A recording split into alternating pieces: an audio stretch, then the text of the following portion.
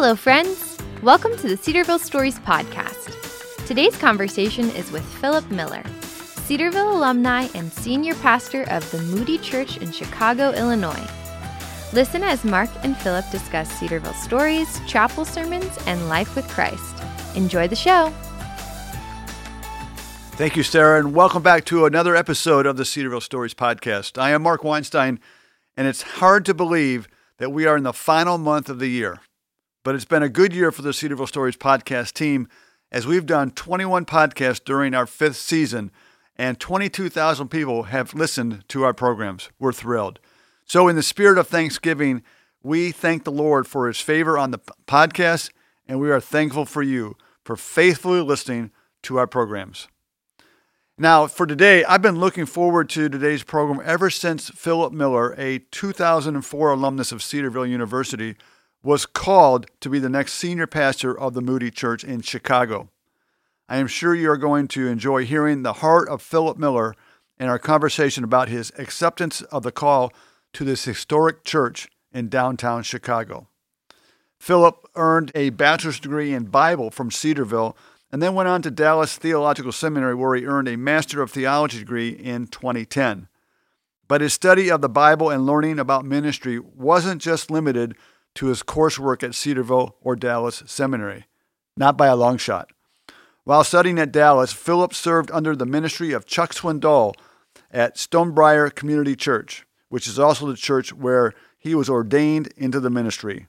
We'll talk more about this time at Stonebriar later in the podcast. Philip met his wife Krista at Cedarville University, and they now have 4 children: Claire, Violet, Cora, and Jude. And with that said, let me welcome Pastor Philip Miller of the Moody Church to this week's Cedarville Stories podcast. Welcome. Hey, Mark. Good to be here. It's great to meet you in person. And before I really get to the heart of the conversation, I mean, there's so much to talk about. You bring a lot of good stories, I know. The first thing, though, what's it like to come back to campus because you've been disciplined? Yeah, well, that was the joke this morning. Right? I heard it. Yeah, for those of you who didn't hear the chapel message, I joked that I was here to make up chapels that I had skipped in my senior year. So, it's great to be back on campus. Our kids have been all week, and actually last couple of weeks, they're like, "We're going to college. We're going to college." Really? You know, they're just little, but they're so excited. I mean, they've heard stories about dorms and the crazy things we did in the dorms, and how I got thrown in the lake when I got engaged, and they've stores in town and places that are just memory. So they have all these anchor points in stories they've heard, and it's been really fun for them to like walk around, see the locations, touch the rock, all that stuff. So it's been really fun. You need to get them some spray paint and let them go crazy on the rock. Yeah, we have a no paint rule in our house just because. Well, that's wise. Well, it's for the 4-year-old. He's my boy, and we don't let him anywhere near paint. Yeah, that's pretty wise. Yeah. So back as a student, Philip, you were part of AD7. Yeah. And that, just for our listeners, that's Chaplain's Council today. At that point, did you ever envision yourself being called back to be a chapel speaker? I don't know that it ever sparked in my mind that would be something I would do. Yeah. I was fighting a call to ministry when I was here. I in high school, I really didn't want to be a pastor, but the Lord was persistent, and I finally tapped out. I was like, okay, fine. I'll do what you want. Because you can't resist the Lord, forever. It's sort of a when are you going to tip, or instead of if, right? And so I knew enough to realize I had to do what he wanted. And so I came here, and I was trying to derail and maybe be a counselor or go into some other nonprofit work or whatever. Sure. But the Lord used AD7, and I preached 3 times to the student body as a part of that, and used that to really foster a love for preaching. Yeah. I still remember the first time I preached. I was scared out of my mind. I preach, and when I sat down, I was like, bummer. I loved that. Because I knew, okay, God's going to make me be a pastor now, And so it was actually a very formative time. So this is back in probably your high school years. You said that you didn't want to be a pastor. What were some of the reasons why you didn't want to be a pastor? Well, I had this American dream thing in my heart, and I wanted a big house and fancy car, and a lifestyle that fit a kind of a high-flying, successful person. And, and my experience with ministry, including family members who had been pastors, it's not ministry, it's misery. Sure. And it's, people that get chewed up and spit out, and like church can be hard. And I didn't see that as success in many ways. And so I really wanted to succeed and win. Yeah. And this didn't feel like it. So I resisted it at many levels. And the Lord kind of, he just reminded me, like, I loved you enough to send my son to die for you. Right. Like, do you really think I'm going to ruin your life? Like, you can trust me. Yeah. And so I knew that anyone who loved me enough to die for me would never do me any harm. And I had to sort of surrender to that. And so that was like the first part. And then ministry giftedness started emerging. And I realized, like, I think I'm supposed to preach. And so that was part of my story and trajectory. Yeah, and we're going to get into that a little bit later in the podcast. But I'm interested in knowing, is there any, do you have any heritage of pastors in your family? Yeah. So my mom's dad was a pastor. And okay. It's a gracious guy, but he was in small churches, rural churches, for short stints in a number of different places, and I loved his heart, his character, but that was part of the equation for me. Was just feeling like I'm not sure I want the whole lifestyle that goes with this. Yeah, you wanted the wealth, the fame. Yeah, that's right. Philip, your journey to being the senior pastor at the Moody Church actually began in your teen years when you described your heart as monstrous. Can you share with us this time in your life when you moved from trying to be that perfect Christian kid, which no one can be, to understanding your need for the Savior? As a little kid, I wanted to please my parents. I was the oldest child, so I'm pretty good at being good, and I could kind of keep my nose clean and follow the rules. And so I kind of learned that if I was good, that's how I got ahead in life. If I could just please people and do well. And so I kind of transferred that to God. I figured, like God is a father who wants me to be good and keep my nose clean. And that's what he really wants out of my life is he wants me to be righteous. And it's true that God values righteousness, but that's not the main thing he wants, right? And so what happened was when I was in my early teen years, I actually was on our family computer and discovered images, you can imagine what those are, that were not good for my soul. Sure. And it kind of hooked me in, and I all of a sudden I realized I had a problem. Like I had a sinful heart. Mm-hmm. I was lustful and angry, and there were things that I wasn't dealing with. And so all of a sudden, I'm not the good kid. And my relationship with God, which was based off my performance, crumbled because I'm not good. Yeah. And I still remember I was at church one day and somebody said to their kid, who's probably still in therapy over this, why can't you be more like Philip? Ooh. And I remember in my heart, I thought, you have no idea. You do not want your kid. Because on the outside, I was squeaky clean, but my heart was monstrous, right? Yeah, right. And I lived with this disintegration of myself for a long time. It was like a year and a half of just feeling, who am I? Am I gold star Philip? That's what I call myself now. Is like, always getting the gold star. Or am I this other guy in front of his computer screen? And it just, people say that a disintegrated person disintegrates. Yeah. And that's what was happening with me. And I remember I finally just cried out to God. I was like, help, because like I used to think of myself as like a good kid who occasionally got caught. And so I needed forgiveness, but it was just like to erase the one spot on my record that needed to be, expunged. Mm-hmm. My 2 chapel skips that needed to be made up. But it was like, this was the moment where I was like, I actually think I'm not a good kid. Mm-hmm. Like I don't think I can maintain that narrative. Yeah. I think I'm actually desperately wicked, and I actually need a savior, not from my sin, but from myself as well.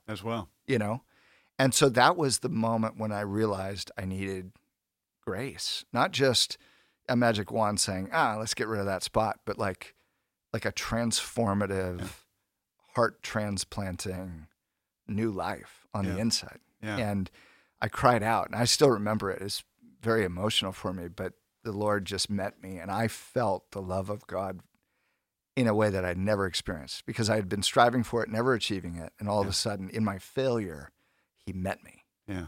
And so like Jacob, we talked about this morning, but like Jacob saw the face of God when he was broken. Yeah. And it was in that moment when I was broken, first broken, that the face of God was finally revealed. This may sound like a strange question, but how did your parents respond? Did they think you were a squeaky clean kind of guy, or how did they respond to you? Well, I think mostly because my sin was secret. Yeah. They didn't really even know. Yeah. I'm sure they saw the change. But it's interesting, Mark, that you mentioned this, because I didn't feel the freedom to come clean with some of this stuff for many, many, many years. Right. It was this like thing in my past I had to bury. Oh, yeah. Because again, even though I had tasted grace, I didn't know how to live in it. I didn't believe it was big enough and good enough and real enough to like define my life. And I didn't want to be a trophy of grace. I still wanted to be the guy that earned my way in. Yeah. And so actually it was until my like late 20s was when the Lord really melted me out, and I began to realize that the gospel means I can be a failure loved by God. Yeah. And that's actually when I'm most honestly real. Yeah. And that's who I am. And that this is the Reformation, right? Absolutely. Justified and sinner. Absolutely. At the same time. Yeah. And that paradoxical identity is actually the freest place to live from. So you were dealing even with this as a Cedarville college student. That's right. Still trying to outrun my brokenness and things like that. But you were a believer when you came to Cedarville. Absolutely. Yeah. So how did you get to Cedarville? So I had friends who had been at Cedarville, and it just seemed like a good school. I was actually looking at another school that I was going to maybe transfer to, and I came here kind of as a temporary stopgap. I'll do this for a year and then maybe transfer out, and fell in love with Cedarville and some of my friends. And of course, my wife was here. I didn't know how significant that would be until maybe a year later. Right. But just fell in love with the school, the professors, and I couldn't leave. So I just stayed. Who were some of the professors that really built into your life? Yeah. So Greg Kauser is one, Dan Estes, Chris Miller, Pastor Bob Rome, from the ministry side. I just met up with Dr. Jim Bjornstad. I loved theology classes with him, apologetics, things like that. So those were the people who really poured into me. So especially, I would say Greg Kauser and his wife Rana. My wife and I, we did our premarital counseling with them. Okay. And they're just precious, dear friends, and they've touched our lives in really deep ways. So, are these relationships that still continue today? Yeah. They're not the same as obviously when you're every day in class. But yeah, for example, Dr. Kauser wrote me a letter, a real nice 5-page letter, just sort of like as a father in the faith. Yeah. On my installation at Moody, and that's special, you know. People that knew you when you picked your nose and you just were kind of a goober trying to figure life out and still love you anyway. I mean, to walk with you all through life, those are precious. Yeah, it's the body of Christ coming together and staying together. That's right. Friends for life, right? Friends for life. So staying on the Cedarville thought, it's also, and you mentioned it, it's also the place where you met Krista, your wife. Yep. But I have to ask, is it true, and you know where I'm going, is it true that you were one of the students that helped form the discipleship program, correct? That's true? Yeah, the Discipleship Council was the lead team on that, and I was a part of the first class, I guess. But the reason why you were part of the first class is because you noted a young lady, and it was Krista. Is that true? Yeah, so Mark Irving was on staff here and is still a great friend. We just talked last week. And but he he was starting this discipleship initiative, kind of a cascading discipleship model that I understand is still going on. It is. And so he was pulling together a cadre of leaders to start. He would pour into, and then they would pour into others who would pour into others, and that kind of multiplication model. And so he was pulling together a team, and my wife had been tapped to like be a part of this, and I was interested in Krista at the time, and so I thought, oh, this is a way to like get to know her from a ministry standpoint or whatever. I was kind of a little stalking as well. And so anyway, I wormed my way into getting an application sent in, and they took me. But anyway, yeah, my wife was so mad. She was like, this was my thing. Oh, was she really? Yeah. I mean, she got over it, obviously. But, had you been dating before that? we were just in the early stages of like figuring that out. Yeah. Yeah. So it was like, she knew I was trying to make a move. I was making a move, and she was like, Well, what she got over it though. Yeah, I'm sure she has. I mean, how can you resist this? I mean, is it? I don't know. This is the first time that I've met you, and I'm enamored.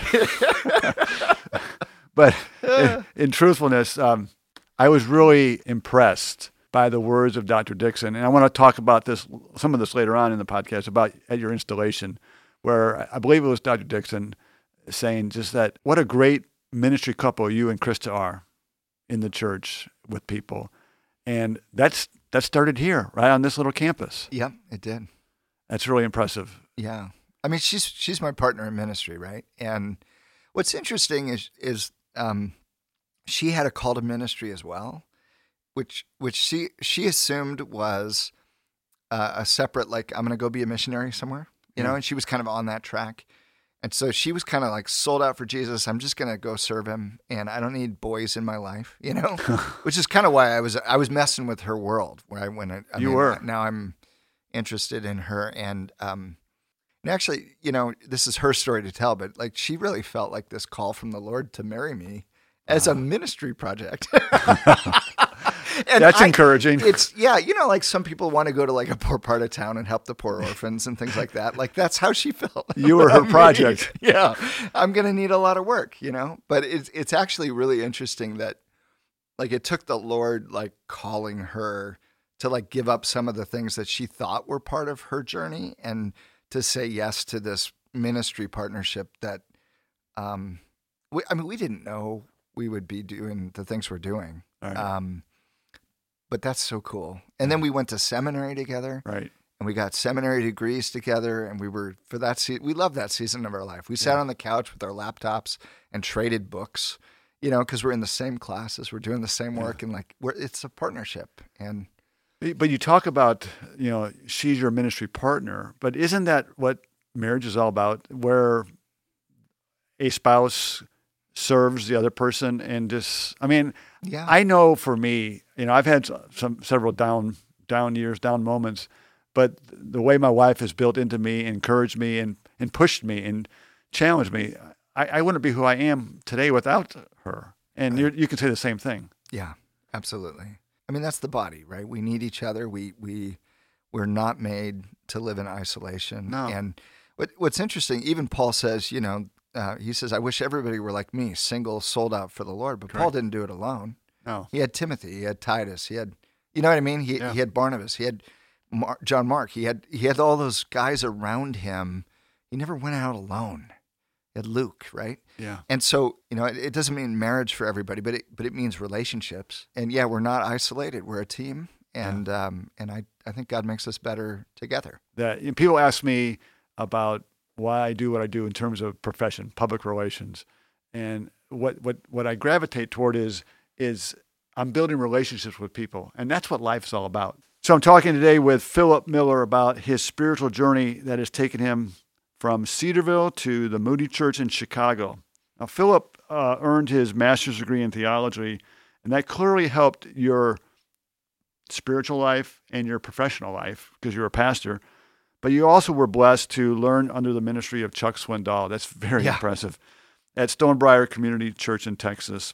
Philip, what are some traits or characteristics that you've taken from Chuck Swindoll's ministry that you've adapted into How has he impacted your ministry? Well, it's interesting. When my wife and I were with Krista, we were looking at like what church to attend in Dallas, and there's like a million. Oh, right? yeah. I mean, and they're all rock stars, Right. I mean, like you got Tony Evans, you get all these guys, right?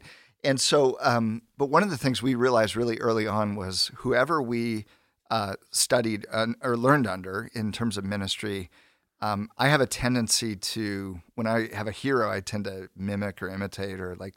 So it's not just I learned some stuff. It's like I absorb a piece of them a little bit into my personality, my methodology, my way of doing things. And so we realized we got to be around someone that we would hope to maybe be a little bit like in the future, right? Yeah. Because if we're going to sit for 4 years, 5 years under someone's teaching, it's going to it's going to shape us. Yeah.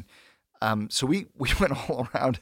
And the only guy I could think of that I was like, the guy I want to be most like is Chuck. And we called him Papa Chuck. And and we were, so we just went there every day. And Stonebriar is a very traditional church, organ, choir, orchestration, just all that kind of stuff, which is actually really ironic because that's Moody Church. That's Moody. And even in the architecture of the sanctuary, so they kind of have some resemblance in terms of the front part of the building. And so it's fascinating how kind of that sacred music and the really high quality, all that kind of stuff we've kind of stayed in that world in different ways. And so that's been very interesting. But yeah, I think I learned to laugh from Chuck. I grew up and church was very serious and kind of a little bit, if you were Presbyterian or something like that, it was kind of that formal high church. And Chuck laughs. He tells jokes. Oh. He's a little rough around the edges in a good way. He's accessible. I just loved that about him. And so I think he gave me the freedom to let my personality out of the bag a little bit. And so that was good.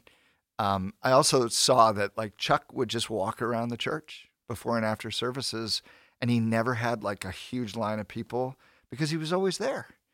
And people just knew you could talk to him whenever you wanted. He was just with the people. And I thought that's a good thing. And so things like that were really good. Again, at the installation at Moody, he wrote me a nice letter of, here's, as a father to a son in ministry, Sure. like, here's some things that I wish I had known, when I was starting out and in big pulpit ministry. And so, that's how do you weigh that? How do you, that's so nice, So he's been a wonderful friend. That seems to be as valuable as a degree. Oh, more. Brain scientists will tell us we have these things called mirror neurons. Mm-hmm. And it's basically how we learn. We see things done, and as we watch them intently, the neural pathway is actually pre-wired by observation even before we do the action. It's the very action, the very neural pathway that will be utilized when we do the action. It wires by observation first. And so what that means is that the most important thing in life is who we're paying attention to, is what we're watching. Having people like that are further down the road in the faith, in ministry, who can show us what ministry and godliness looks like. It's like Paul says, follow me as I follow Christ. That's invaluable to have. It's you need the degree, but the mentorship is where it's at. Yeah, that's great stuff. So there's a rich connection between the Moody Church and Cedarville University. And now you're the senior pastor of the Moody Church. So what does it mean to you to be part of such a tremendous legacy? I still don't know what happened. You got hired at Moody Church. I did. And I guess, it's nothing I ever aspired to. Moody has had not all my heroes, but many of my heroes. Mine too. Have been a part of that ministry or spoken there, or Founders Week and all the lineup that come in for that. And I grew up listening to Moody Radio and all the preachers on the radio, and so I've always had in my heart this this is the center. It's this beautiful thing that God did through D.L. Moody that's now cascading all over the world, and it's enriched my life. It's enriched many people, and that's where my heroes were, you know? And so it's a little weird. It's like a page out of somebody else's life to be stepping in and doing something like this. I have imposter syndrome, like really bad, you know, like I get up there and I'm like, what am I doing here? How did they, it was just, I guess it's me. I got to do it. I've got to be as helpful as I can. But here's what's really comforting. You know, probably 8 or 9 Moody Church pastors because they have notoriety, but there's been 17. And the good news is there's 6 or 7 that nobody knows about. And you could just be one of those guys. It's like the list of presidents, right? Nothing wrong with that. Yeah, there's like 46 presidents, but you remember the big ones, right? Right. And so then there's the guys in between. You're like, I don't know what they did. Yeah. They were the most powerful people in the world during their generation, but nobody knows them. All right. And so I'm like, okay, well, I'll just be one of those guys, you know? It is a sobering thing to be entrusted with something that I believe God cares so deeply about. He's clearly got his hand and heart vested in the ministries of the Moody Church. And so to be entrusted with something that God cares about like that, I think is very sweet and sobering. And again, I don't feel like I'm up for the task, but the Lord is, right? And that's what's important. Yeah. You know, when Joshua, you know, Moses died and Joshua takes over, everyone's like, there's nobody like Moses, right? You know? And I'm sure Joshua was like, I don't know how I could be Moses. Yeah. And God says to him, as I was with Moses, so I will be with you. Yeah.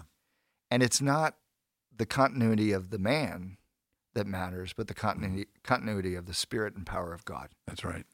And so if he shows up, we're going to be okay. Yeah, absolutely. So. Praise the Lord for that. I have hopefully 3 questions I want to ask you. One, what's your vision for the Moody Church? So I think God has strategically, supernaturally placed the Moody Church in the heart of Chicago, one of the great cities in the world, to change the world. You know, we're not there to just do church. For one thing, D.L. Moody didn't start a church. He launched a movement. Yeah, he did. A movement of the gospel in Chicago and all around the world. Mm-hmm. And so that's our DNA. And so we want to live into that.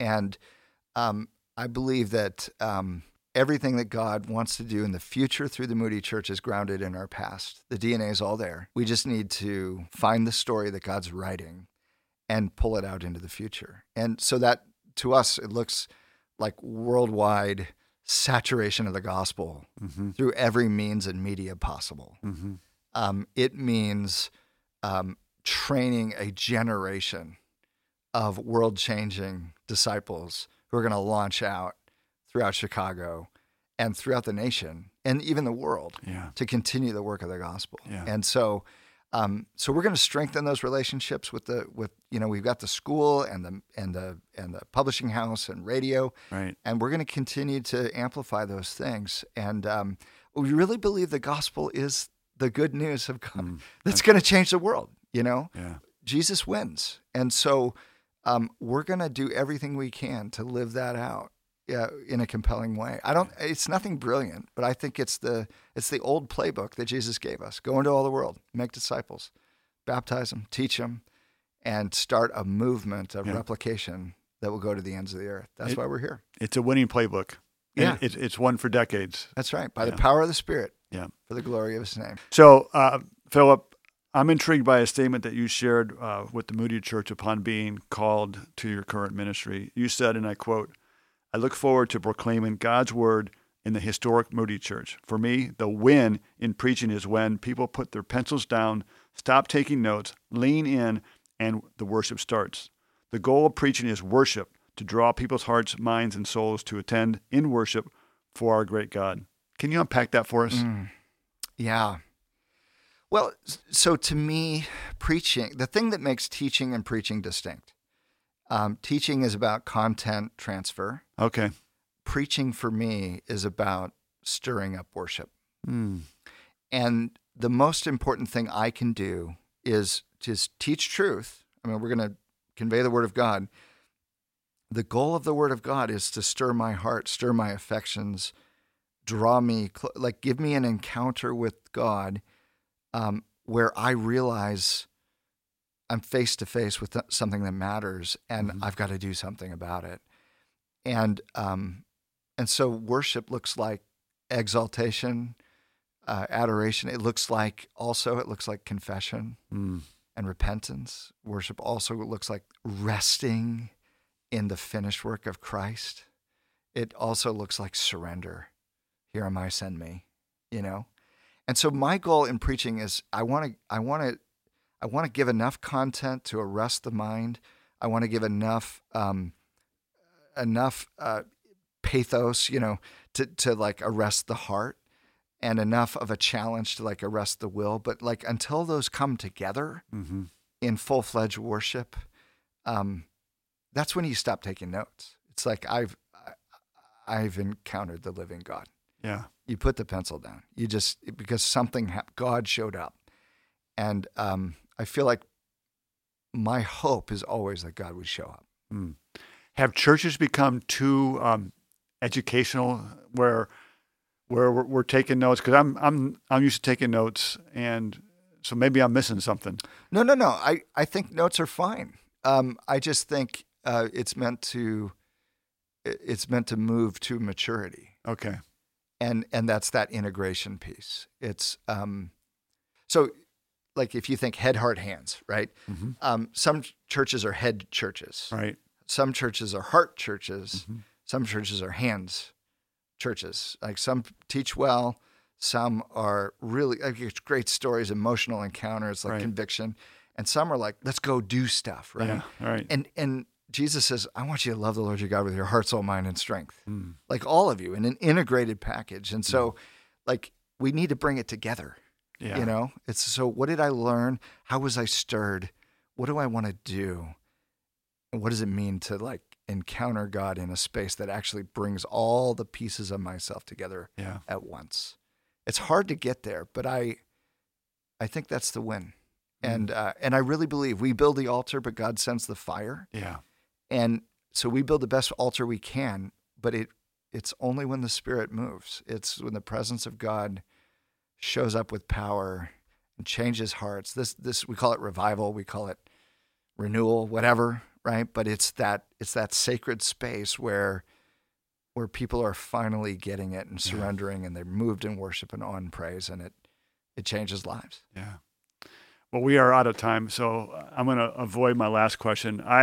Just spending time with you, Philip, I believe the city of Chicago is ripe for an awakening, and you're in a pivotal role to help that through the Spirit. And I'm just excited to have the opportunity to talk to you today on the podcast. Thanks for joining me, and I wish you the very best as you continue to serve in Chicago. Thank you. Yeah.